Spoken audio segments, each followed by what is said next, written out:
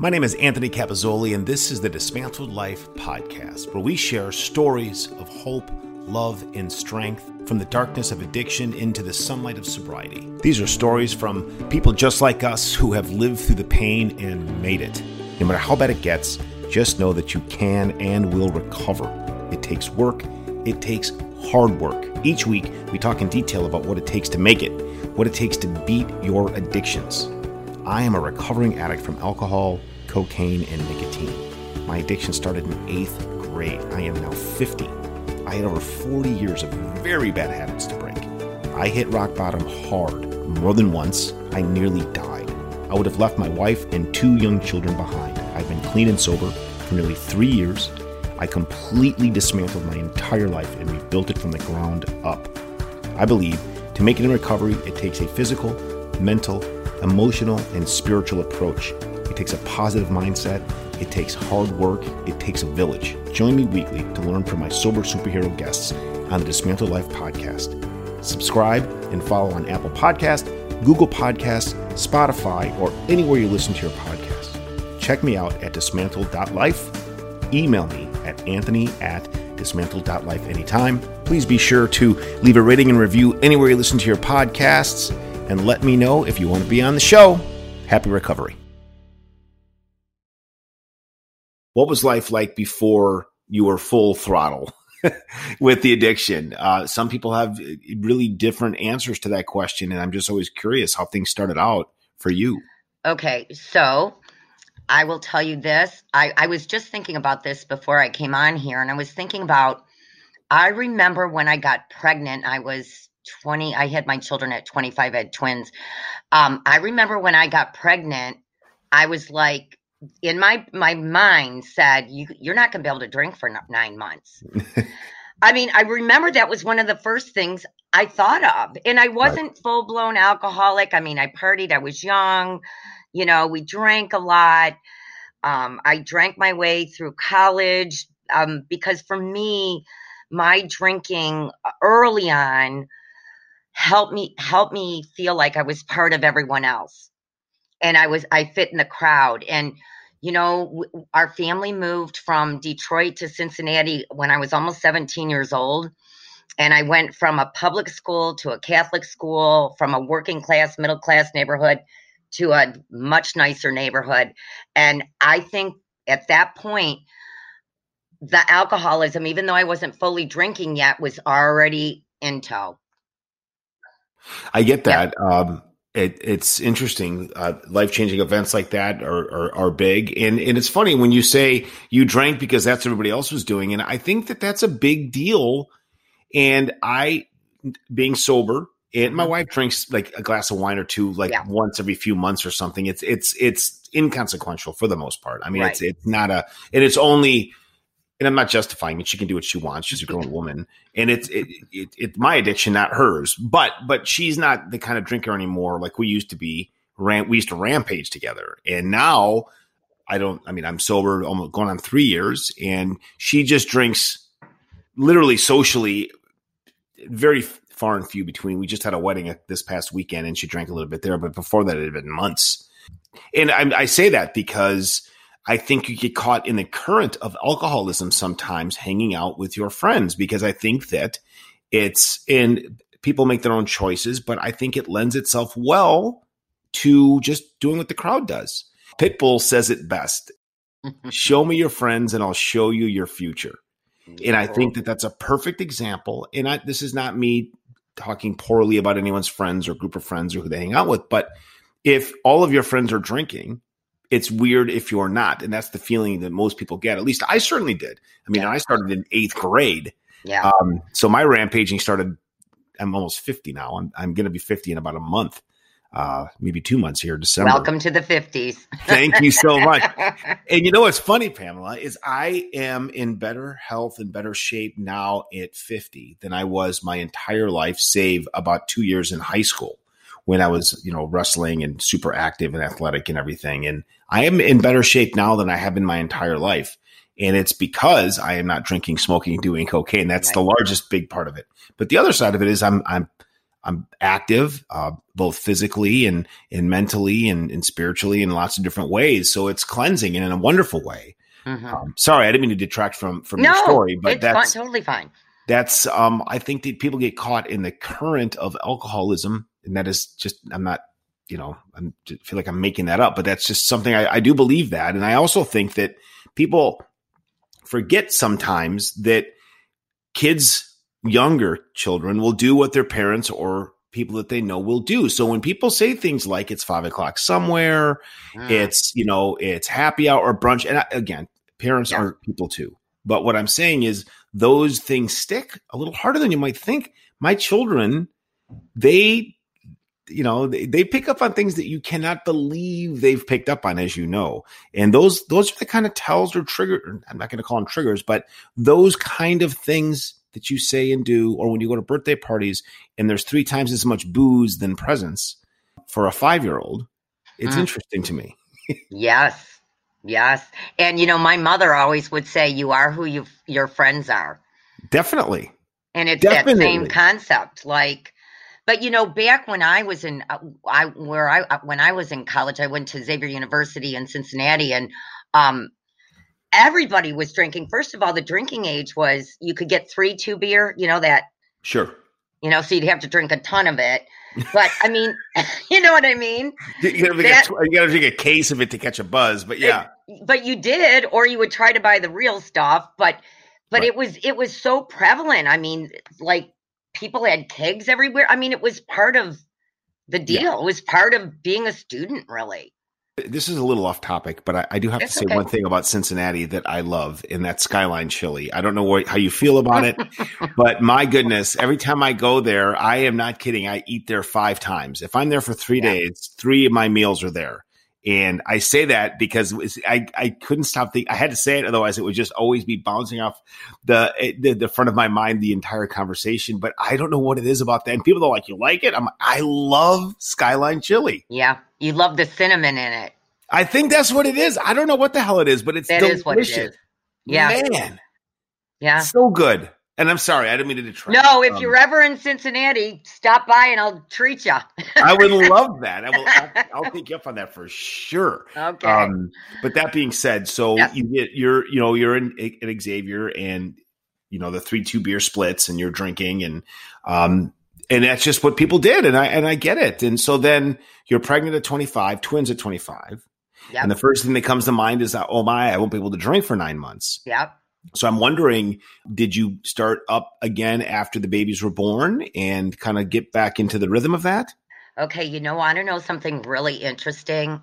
I didn't really start going off the rails till my boys were in high school. Mm-hmm. If my parents had my boys overnight when they were little or whatever, we went away. Oh my God, I partied my fanny off. Right. But I somehow managed, and actually I ended up going to rehab, and one of my counselors there told me that sometimes the mother bear instinct overrides the alcohol instinct for a certain period of time. Yeah. And I do believe that that's what happened to me, that once, I partied, we'd go out and drink, or, and I always excessively drank. Do not get me wrong. Sure. But I managed it. And then once they were in high school, they played football and lacrosse. And once they were 16, I wasn't responsible in terms of getting them places and stuff. So that's when it began. I finally kind of let go and let the alcohol ride. Okay, I'm good.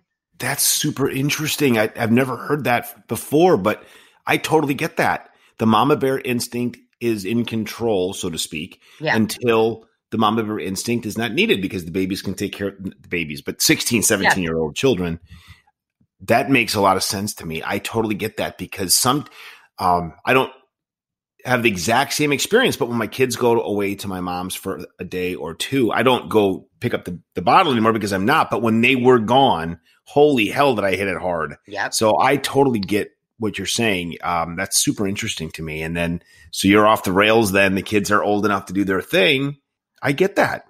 And, I have to say, because I deal with a lot of women, I sponsor a lot of women younger now with little kids. And I always thank God every day. I'm like, thank God they weren't 2 years old and I was passed out. I Yeah. thank God for that. Definitely. Because it happens. And it could have happened to me. I don't know. I got lucky. First of all, there's all kinds of blessings buried in alcoholism that people don't realize until they get sober, things that they've gotten away with or that they survived. And they have to be grateful for those things. I'm grateful for a lot of things every day that I shouldn't have survived, to be quite frank. I shouldn't be here talking with you today because of a lot of stupid shit that I've done. And I'm grateful for my guests to come on and share their stories and are frank about the reality of that, where there are times or things, like you said, that thankfully it wasn't when your children were so young that, it could have been much worse. Yeah, it could have. It still affected them. Do not get me wrong, because I was drinking when they were in high school and they knew. But, I'm just lucky. That's all. Definitely. So how does that... Because that's one of the things I struggle with. Like, how do I talk to my children? Because I'm dealing with my oldest is starting to ask questions. He's asked to come on the show and he wants to be a part of the podcast. And I want him to be on the podcast, but I don't know how to have him be a guest without seeming like I'm exploiting my son. I don't know how better to describe that. Yeah. And I'm afraid I want him to have a voice and I want him to share what he experienced, because that's only fair. And I have to take my medicine, to be clear. I have to take my medicine, and there's medicine to be taken for sure. Mm-hmm. But I struggle sometimes with how best to do that responsibly as his father. And then how frankly can I speak to him? Do I talk about cocaine the way I do on the show normally? Do I not? Do I mince words? Do I not? I wonder sometimes, because it's all in there and I'm waiting for it. Hopefully, my recovery has taught good lessons as well as the bad lessons I've taught him when I was struggling. Yeah. And now you're a changed man and he sees that. And I think if you hit him, I don't think it's really exploiting. I think it's just like any other alcoholic being honest, and he would be honest about his experience with his father. Because, we suffer and we're in the darkness, but so are they. They live it like we do, just in a different way. It's very true. And I'm so ashamed. And that's one of the biggest struggles for me, is dealing with, I let them down. Yeah. I did to them exactly what happened to me with my father. And I'm not talking shit about my father. I mean, but I'm saying, because I made my own choices, right? I mean, my own choices to do what I did.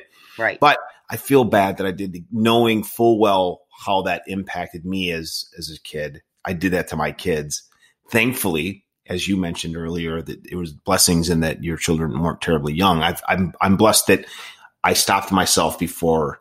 I guess I got off the ride. It's the only way I can describe it. They're 8 and 5, and I got off the ride 3 years ago. So I'll take a little solace in that. I'm not proud of myself, but I take some solace in the fact that I changed directions for when they were young. So yeah, that's great. Good for you, because I mean, they are going to have an incredible life because of it. I mean, so many children suffer. There's actually a chapter in my book that talks about when I was in rehab. I don't know why, but I want to say this is when I was in rehab, this counselor said, we prayed at the end of a group session, and he said, and for all those who had no choice, and he was talking about the children. And my immediate mind went to, well, those are all the kids in the crack houses and honestly, that's what I thought. And then 1 minute later, I'm sobbing and I realized, what are you, Pam? You were doing it. Yeah. And you hurt your children. And that was a big epiphany for me. Oh, definitely. That's been the hardest thing for me. And I agree. A lot of times through my recovery, I've said, let me re-explain that. When I was actively using, I would say I can't be that bad because I'm not like so-and-so, or I'm not doing it like that, which is all just a bunch of bullshit, right? I mean, I'm covering and I'm making excuses or justifying my own crap. Right. And I think that that's a knee-jerk reaction. So I think that that clarity, that breakdown, if you will, is very welcomed. I'm working with some friends of mine that are struggling with some issues of their own of late about some breakdowns or struggles around alcoholism. And I never tell them what to do. I just listen to them, and I'm not going to say sponsor. That's not the right term, but I'm always willing to listen and offer not advice, but some opinion if you will, about some of the struggles, because I've lived it pretty hard for the last 3 years. And I think that sometimes those moments of clarity are they're not welcomed, quite frankly, when they're happening. A lot of times it's pretty ugly stuff. But when you're done, that moment of relief washes over you, and it's worth every second. Yes. It's freeing. It really is. It brings you to the next step. It brings you to the next thing to deal with, and so on. So, yeah. Absolutely. So I'm sorry to keep detracting from okay. your story. It's good. That's okay. We're going to go where we go. It's all good. Your kids are older. You're off the rails. What does that look like for you day to day? Are you how often, how much, and where are you drinking? So what happened was, in high school, so I was writing a World War II book at the time, and it was a great thing to hide behind. So I remember I decided to kill off a character that I didn't plan on killing off, and I just decided. And this is where I think I was beginning to cross the threshold. I thought, I'm going to have a glass of wine. It was maybe 1 PM because it's so sad. I'm going to kill this character off. And from there on in, I felt that like afternoon tranquility, my worries went away, and I just felt really good. And so then what I was able to do was do that and then stop at like 4:30, 5 o'clock, make dinner, they come home, do all that stuff you do with your kids, talk about their day. And then when they would go back to bed, I could have more wine or beer or whatever. And then eventually they went away to college, and twins. So they both went away at the same time. And I was still doing my book. And I remember day one, I was like, I am completely alone. Here we go. And from there on in, those, their 4 years in college, I remember buying my first pint of vodka. Then after a year or so, it was 2 pints. Then years, this went on for about, I'm trying to think, like 6. Yeah. So it went on while they were in college. And then by the time they were out of college, and they were really on their own, I proceeded to move to bigger bottles. Yeah. And I hid bottles everywhere. And by the end, I was drinking a 5th of vodka a day. Yep. And I'm 5'1". I don't know. I wasn't showering. My husband had tried all these interventions. I couldn't stop. And I was terrified. I'm like, I don't know how I'm going to stop. Something's wrong with me. All these years I had tried to do right. I was a very dutiful person. And all of a sudden there I was stuck in vodka. It was horrible. That climb is a familiar story where it starts out with a little bit, and then that little bit keeps gradually growing to be more and more. And then all of a sudden you realize that your cart is full at the liquor store for the day. Yeah. If you will. And I think that's a familiar story for many of the guests that have been on the show, where you don't even realize how far you've fallen until you take stock. And it got one of the things that used to always make me aware of how bad I was is a recycling day, when I would bring out 3 full bins of bottles, beer bottles, whiskey bottles, vodka bottles, and people didn't know it. At least on the street anyway, my wife knew, because you think you're hiding it well, but you're not, but jammed with empty bags of cocaine inside the cans and the bottles and stuff, because you think you're being smooth, but you're just not, right? So it's interesting that progression, that climb it's the tiny little steps. People don't realize that it's happening, where all of a sudden you pour a little bit more in your drink and you're putting a little bit less soda water. And all of a sudden it's just a rocks pour. And then all of a sudden it's just out of a flask and a jacket. Yeah. And at least that was my story. But so I totally get that. And then all of a sudden you're like, how the hell am I going to get better? What the hell did I do? Well, and the thing was, I don't know if you felt this way, but I felt like I was the only one in the world doing this. Yes. Because I was a home drinker. I was a home drinker. And then I became a morning drinker. And I'm like, how did this happen? I put myself through college. I raised these, in my mind, I thought I had done everything right. Of course, we all do. And then all of a sudden you're loading up on all this vodka and you're like, holy crap. It's scary. It is scary. I wasn't a morning drinker. I used to do cocaine in the morning, oddly enough. I would hit that in the morning, and then I would hit that all day until it was what I thought a reasonable time to start drinking without getting glances. And then what I would do is ladder down from the coke with all the alcohol. And I would drink until, from 5 until the kids went to bed. The kids went to bed, then I really hit it hard.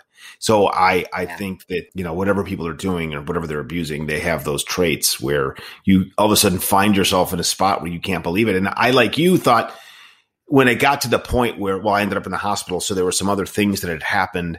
But for me, I'm like, I would have those moments of drunken clarity, I'll call it, when I started to have the pangs of regret. And what am I doing? My life's in the shitter. Of course, you don't care, right? You just look for the next bottle or drink or shot or rip. And I would do that. But then I would think, like, how did I get here? Am I the only one doing this? I have to be the only one doing this. You realize that it doesn't matter. You have to save yourself. But you do feel all alone. It's really strange. And I was a social drinker for a very long time. And then I took a hard left turn where I was almost exclusively, I wasn't going out because I couldn't drink enough out to get drunk. So I would stay home and drink so I could feel good about it. So strange to say that, but that's the dark turn that I took. Yeah. Well, and I always call it living in the bleak crawl space of inhumanity, because it's like you're not human anymore. I can't possibly, and then, like, for me, as I'm drinking, I'm like getting vindictive about my life. Like, my parents made me move when I was almost 17, and I had eye surgery when I was 2, and this eye is not very good. And Miss Tokarski locked me in the coat room when I was 6 years old. I developed, and all of that stuff is true, but boy, did it grow. Right. Totally get it. Your narrative, your self-inflicting narrative gets really ugly, and you start to try to cross-justify everything. If this happened, therefore I can justify this, what I'm going through. Yep. I did the same thing. And for a very long time, I blamed my father unfairly. Yes, he was an alcoholic, and yes, he had issues of his own, but the choices that I made were my own. And then when I came to terms with that, finally, I was able to get sober and put things down. But I had to love and forgive him in order for that to happen. If no one's lived through that, it's hard to describe. It's hard to explain, because he was my crutch of alcoholism and drug addiction for so long. And so in order to put that down, I had to forgive him, and he deserved to be forgiven. He didn't make me who I was. He didn't. I mean, it's just crap. People, the one thing that I'll tell people listening is you have to take ownership for everything. Yeah. I even try to go a little further in my recovery and try to put every issue in my life into a problem of my own, so that therefore I can then try to solve it. Not every problem is solvable, but I make it that way so that I own the issue. I don't blame other people. So I try to make and I'm not sure if that's even a good strategy or not, but I try to do that because it gives me at least the strength to face it then, instead of pointing at it. There's a big difference in my head for that kind of. I don't like to justify or accept the blame. I like to own the problem. I'm not sure if that makes sense, but that's how I try to handle things. I have to say that it's worked pretty well for me. I don't know if that's a good strategy or not, but it's worked well for me. Well, I remember, doing step 4 and then 5 with my sponsor and talking about the move and how I felt like those students didn't accept me, and they didn't, I was very different from them. Detroit was very different from Cincinnati. And I know I was a different kind of girl that they were used to, and I blamed them all, and they wouldn't accept me, and they made fun of my ex and all that stuff. And my sponsor's like, but you write down what role did you play? And she's like, well, did you try to be friends with them? Did you put yourself? No, I was immediately, my door shut down the minute they started, talking or not accepting me as much, or I didn't even give them a chance. It shut down. I isolated my senior year. That was it. Yeah. So I was part of the problem. Oh yeah, definitely get that. So then you are struggling, right? You're drinking all day, every day. Not to put words in your mouth, but I'm just kind of trying to rehash. Oh yeah. And then what was that? Was there a moment that made you say, "All right, I've had enough"? What was the turning point for you? Okay, so it'll go like this. First of all, about 4 months prior to me surrendering, I had put my car in the garage, and I sat in the car for over an hour with the key in the ignition because I knew I was in a bad place. Couldn't imagine living without it, but couldn't live with it anymore. By the grace of God, I did not turn that key. So I knew, by that point, I'm not showering. I mean, my husband has tried everything, several interventions. Once when my boys came home, I mean, we had been through a lot of stuff. He was pretty much just living there with me, and that was it. So then there was this weekend. It was a Friday. Can't even tell you how much I drank. I don't know. I passed out, never heard him come home, woke up Saturday. I probably should have went to the hospital. Our son was living with us. He was about 24 at the time. He came in. He's like, Mom, you're so sick. He got me water. They got me water. I slept for 36 hours that Sunday morning. I was finally feeling better, crawled out of that bed and found my vodka bottle and drank it. Then I went to the liquor store, bought some more, drank that. And then there was the family vodka, which I found. Drank that, put water in it so they wouldn't know, quote, wouldn't know, passed out. So then Monday comes, my husband goes to work. Apparently he had called my sister that morning. This is the weirdest thing, and said, I don't know what to do anymore. This is getting really bad. My son came home from work early. He said, Mom, Dad and I know you put the water in the vodka bottle. And he's like so upset. Something is wrong with you, Mom. Oh my gosh. And of course I argued with him. Went outside and had a cigarette, went in the garage, and he came out and he's like, Mom. And I just looked at him. I started sobbing and I said, Nick, call Dad. I'm already drunk. I have to go to rehab. And that was it. That my bottom was my son telling me that I did that, because it would have been the opposite way. The mother would have said to the son, you put water in the vodka bottle. And I don't know. I guess had prided myself on being a good mom and trying to be the best mom. And here it turns out my son has to tell me. And it was just awful. That's a rough bot. I'm not a 12-stepper. And I try to make that clear on the show. I love people's path, whatever their path is. Right. And the concept of surrendering is such an important one, because you do have to, the only term that works is surrendering. If they're pre-sobriety, meaning they're actively using, that moment of surrender, it's so important, because you put it all down. You make the choice to say, I've had enough of this shit. Mm-hmm. I can't fight this and win on my own. I need help. I am sick. And then you begin the cleansing and the healing process. Mm-hmm. And it's, I'm not here to paint pictures. I mean, it can get fucking ugly and rough, and it's scary and it hurts.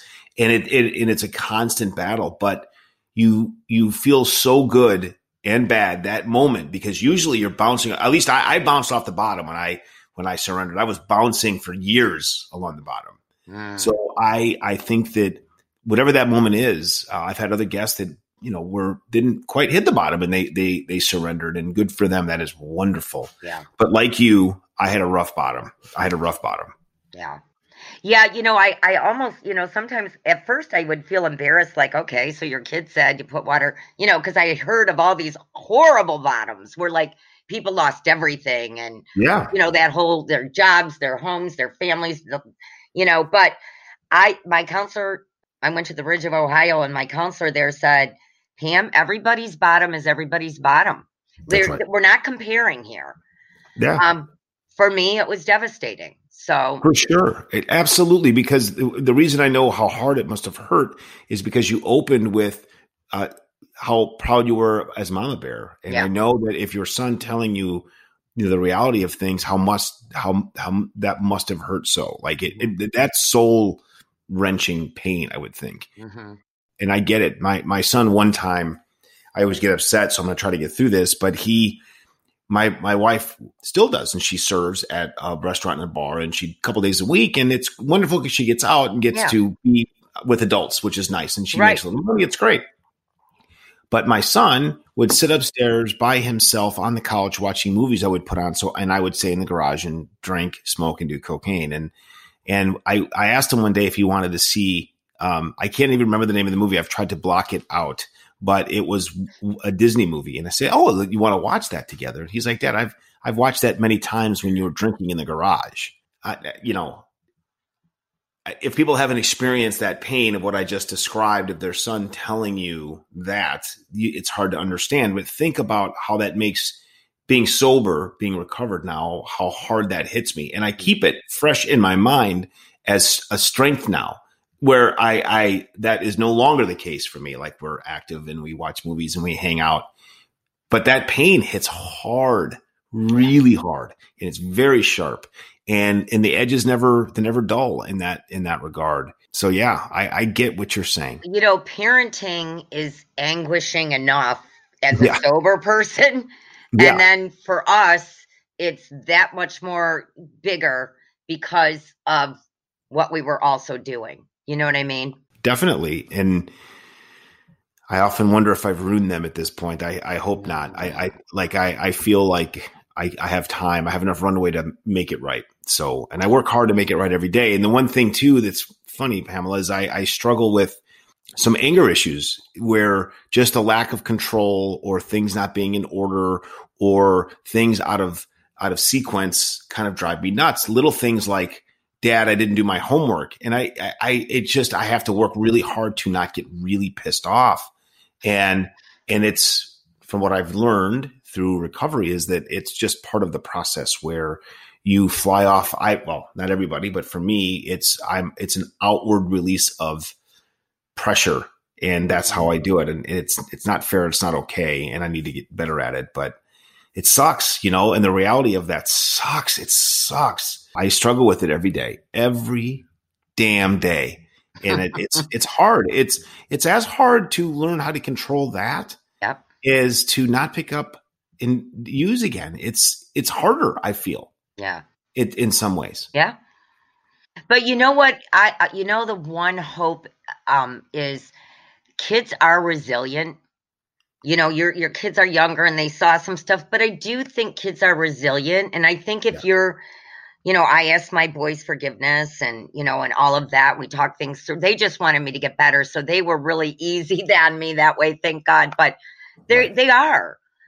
And you know what? Guess what? Regular parents get crazy and mad too. Right. You know what I mean? True.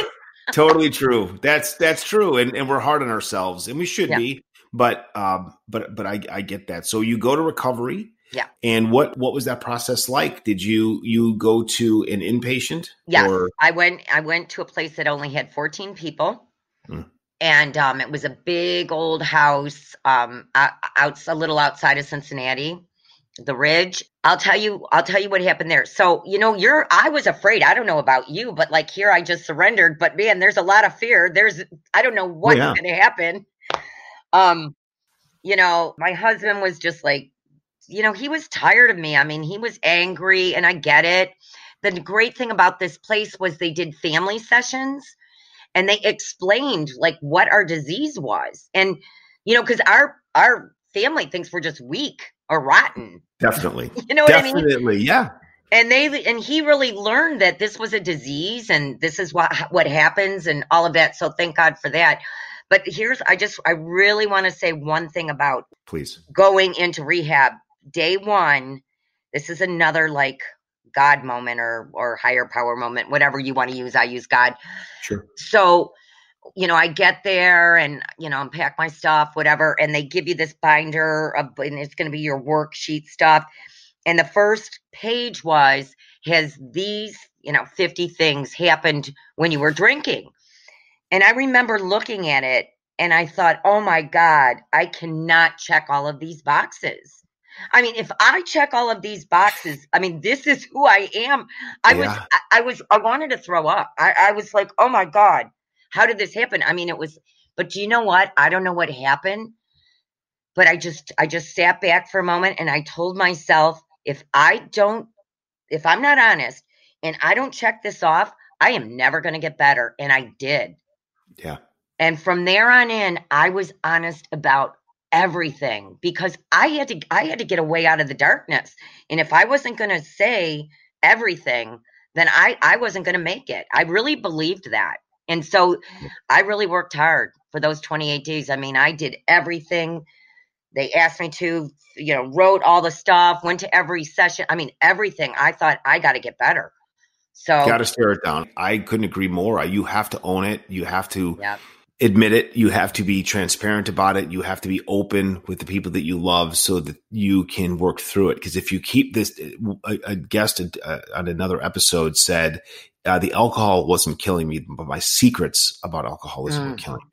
The secrets were where the sharp edges lie. And I agree with that. I think because that's where you can manipulate and bullshit and continue the bad habits because you're hiding and all those things. And I agree. I think you have to face the ugliness. You have to stare it down and fight the fight every day. And yes, the first month is brutal, but it's really hard. And it's hard today, 3 years in, and I have my moments, but it's a different kind of hard now. And I'm not saying it's easier. I'm just saying it's a different struggle. I'm 3 years in, but the first month is a bitch. It's a bitch. You'll find parts of yourself. You have to dig deep, but once you put it down and once you commit to digging deep and you've had enough and you've surrendered, you can win the fight and you will win the fight. You just have to fight the fight. That's the most important thing. Don't bullshit yourself. Own everything. So I can imagine staring down that checklist and you're thinking, if I check every one of these boxes, holy shit. Yeah. But I get it. I totally get that. Well, because you're looking at yourself on paper, basically, and you're like, that isn't me. How could that possibly be me? But it is. Yeah. I mean, the ugliness was staring me right in my face. So, horrific. It must have been horrible. From the family part of it, did they get an opportunity to tell you how they felt? Was it an open dialogue, or was it really about educating them on where you were coming from?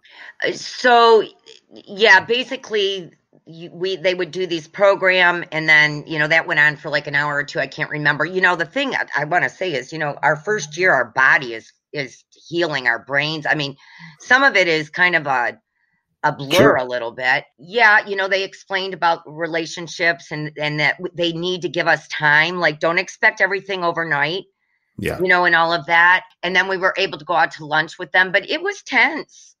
I mean, my husband was still angry, a lot of, all this stuff, it was tense. And we had a family, then they do a family meeting at the end, just as you're about to leave, like suggestions and stuff. And everybody had their opinion. And the counselor is basically like, no, this is really up to her. It's not really you got to be there. You got to support, but you can't control it. She's got to be the one. So they were amazing. I'm grateful for that place. They really saved me. How those moments are created in heaven, I believe. Like they have these people that do this and literally save lives. I mean, it is truly amazing, and they give you hope. Yeah. I think that's the biggest thing, that they give you hope that you can do it, you can make it, and they help you do that. Because you have to do it yourself, but they give you the tools to do it, because that's part of it. I didn't know where the hell to begin. I didn't know what to do. I didn't know where to start. I didn't know who to talk to. So I muddled through. I should have gone to AA. I did not, but I didn't. And that's the thing. I love that it gives you the compass to use to find your way out of the darkness. It's truly amazing. It is. Yeah. I'm still very affiliated with them now, with my book and helping people and all of that. I do little talks for them and stuff. And every year on July 15th, so July 15th, 2014, I got sober. I text my counselor who's still there. My other, I still think that they hold special places in my heart. Definitely. I get that. I'm grateful. It's amazing. It truly is. And there's bonds there, the fellowship. And it really is. There is a fellowship out there of addicts getting sober, staying sober, helping each other in recovery. It truly is a fellowship and a bond that is unbreakable, really, because we've been through some shit and we can't bullshit each other. We know what's going on, and we've lived through some pretty rough stuff. Yeah. And that's amazing. So what's life like now that you have been, so you've been sober? A little over 6 years. I was 6 years in July. That is so wonderful. No. I love that. And one of the best things one of the guests came on and she'd been sober, 30 years. And like, it's so impressive. And she still goes and is dedicated to the meetings and going to the rooms. And she says, at this point, yes, I go for myself, but I go to give hope to somebody else's it's their first day, so that somebody could say, when she tells her story and shares her story. And I could be getting the number of years sober wrong, so forgive me. When people hear her story about how bad it was, and they think to themselves quite the opposite of, I couldn't be that bad if she's bad. But what she's doing quite the opposite, saying, this is how bad I was. And I've got, say, 30 years sober. Your first day, you can do it too. And I love that part of it. I think that's the magic. And that's because this podcast isn't a gladiator school. We don't talk about how to do this or to do that. I try not to spend a lot of time in the trenches of the ugliness, although we touch on it a little bit so people get an understanding of kind of where things were. Mm-hmm. But my favorite part is coming up and what life is like now, and your wonderful book, and what is life with your kids and your husband like now? So, okay. It's just amazing. You know what? I just want to say this before I get into it is, people will say, oh, don't you miss alcohol? Or you're going, we're not good with alcohol. We're not good people. Right. Like, it does nothing for us. I mean, come on. Exactly. Like, hello. I it's not even, I mean, it's funny, but it's not. It's like, do you remember what I was like when I drank? Like, you don't want that. You don't want that person. No. And I'll also say this, not only do I not miss it, I like myself more now. Yeah. I'm comfortable in my own skin. I enjoy socializing at different levels. I go to bed at a normal time. I wake up at a normal time. I'm completely active and productive all day. I participate in people's lives around me, my children. So no, not only do I not miss it, I have zero interest in going back. That's not to say that I could slip. I take my recovery seriously, but I don't miss it. So to those people that wonder, don't you miss getting drunk? Hell no, I don't. Not at all. Forget it. I mean, no chance. I mean, because all it was living in the dark voice of our head 24 hours a day. Right. Chasing it. It wasn't a disco party. It wasn't any of that. Yeah, it wasn't like a couple of glasses of champagne with some friends for 20 or 30 minutes. We're talking about deep, dark runs of alcoholism, and people don't realize. So that's the other part, that if I told people how, let's say that I'm just talking to a normal person, a civilian that didn't have issues like I did. Right. When they hear my episode, because I'm episode 1, they look at me like, what the fuck? And I'm like, listen, that's not even the half of it. Like because I had to keep it in a concise time frame so people could listen and participate. But yeah, I mean, I don't miss it, because they don't know how nasty it gets when you go 2 weeks without showering because you're shit faced, right? And the whole litany of things that go on with that. So no, I don't miss it. You don't miss it. And there's nothing to miss. I miss nothing of it. Nothing. Well, I mean, normal, I always say this, normal drinkers, they're not plotting when they're going to drink. They're not drinking after the party. They're not looking for their bottle in a lacrosse bag. They're not they don't have any of that. It's like, you people need to jump in our head for a day and see the way we actually live. It's not fun. That's right. That's perfectly stated. No, you're right. The compulsion isn't there for normal people that don't have an issue. And when you have that compulsion, it's a fucking nightmare. Yeah. And it never ends. It only ends when you completely surrender and submit. And most times it comes with a very hard fall. Yeah. Yeah. So I love my life. I do not ever want to drink again. I was immediate. The day I got out of rehab, I went to an AA meeting that night that has now become my home group, which was my very first meeting ever. So it's kind of weird how it all worked out. The cool thing is my husband and son went with me to hear everybody. And there's, that's nice. Yeah. And there's these guys that are my friends today that took them aside after the meeting and kind of coached them a little bit about how I was going to be a little crazy for a while. And it, and I was. Yeah, absolutely. But that was just amazing. And I prayed for a sponsor, and ironically enough, her ex-husband had coached my kids in football. And she walks into this meeting and I said, Carol, are you supposed to be here? And she goes, I don't know, Pam, are you? And we laughed, and we've been friends. I mean, we are been friends ever since. The one thing I want to say, because, the promises, I really believe in the promises, big and small. I mean, small was, I'm drinking coffee in the morning and I'm not throwing up. Small is the sun is shining and I can see it. I started out with all of that, and one of the amazing promises in my life is my family is repaired.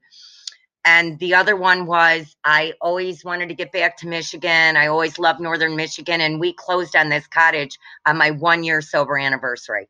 That's amazing. Yeah. See, I got the chills just now. I know.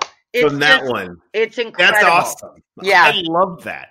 Yep. I love that. Those are the moments. That's everything that your family is in good shape and repaired. You have a wonderful relationship with them. You haven't drank in 6 years, and you've gone back to your roots, which I think in Northern Michigan with, but I think that's magical. And the one thing I want to say though, cause family repair, it doesn't happen overnight. I really want to make sure people know this. It took a year. Like some things were like a year or two. Like it. Oh yeah. It's like a lot of people think, oh, they're going to magically love me again, and we're going to have this kumbaya moment. It wasn't. It was hard work. You got to fight the fight, and you have to stay dedicated and focused on it. And you have to be.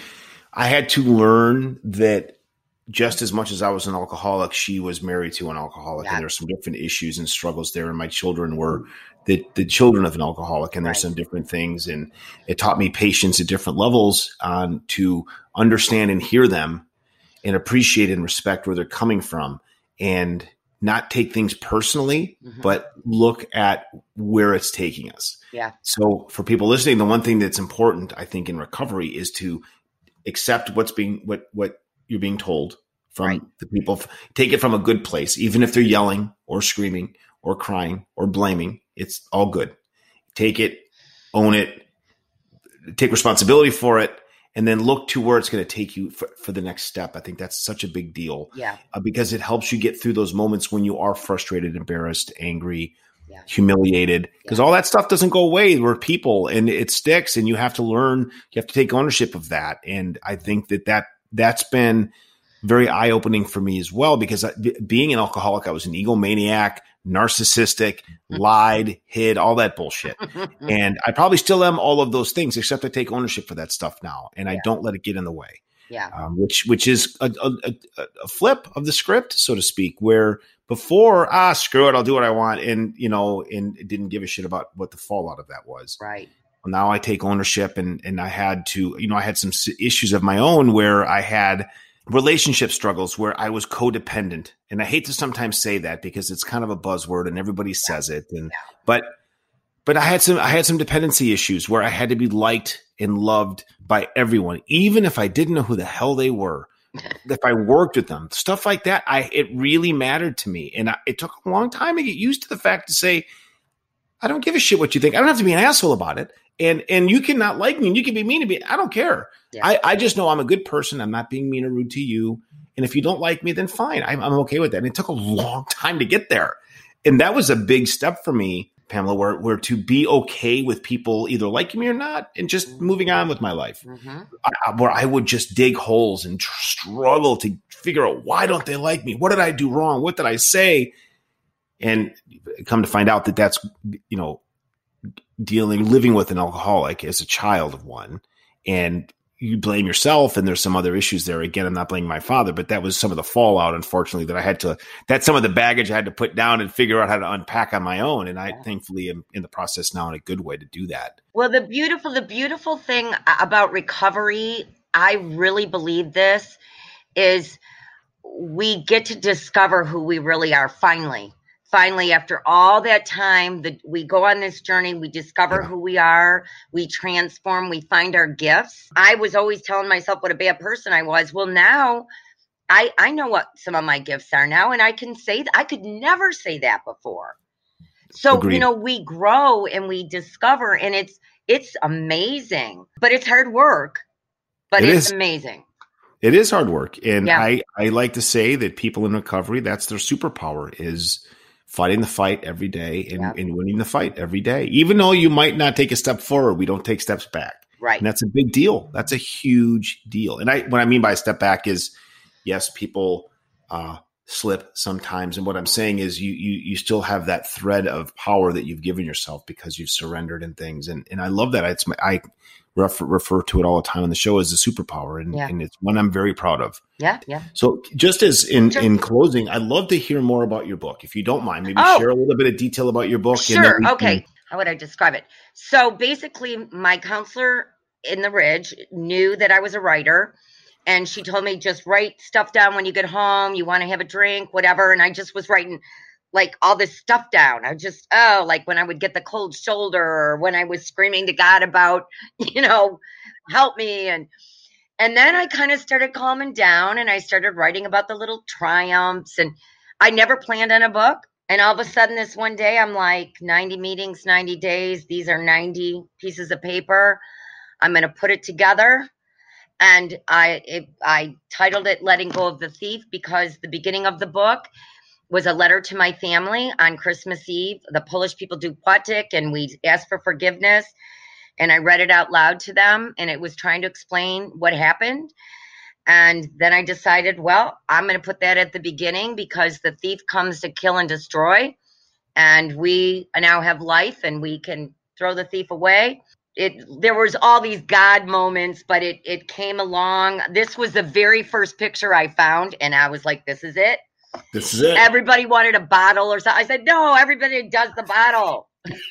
So basically, it's just about our chattering mind, both sober and no, I never read a book on that. I'm like, why isn't anybody talking about all this crazy mind stuff?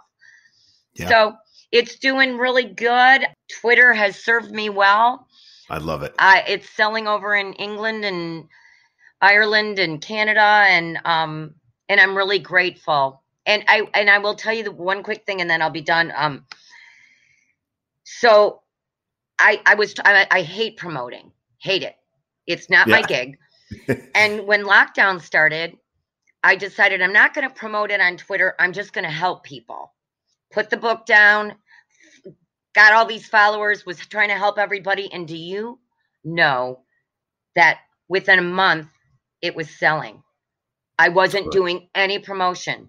And a friend of mine said attraction rather than promotion. I love that. And I love my Twitter family. I love them. They mean a whole lot to me. They've encouraged me and supported me, and I'm really grateful. That's how I met you.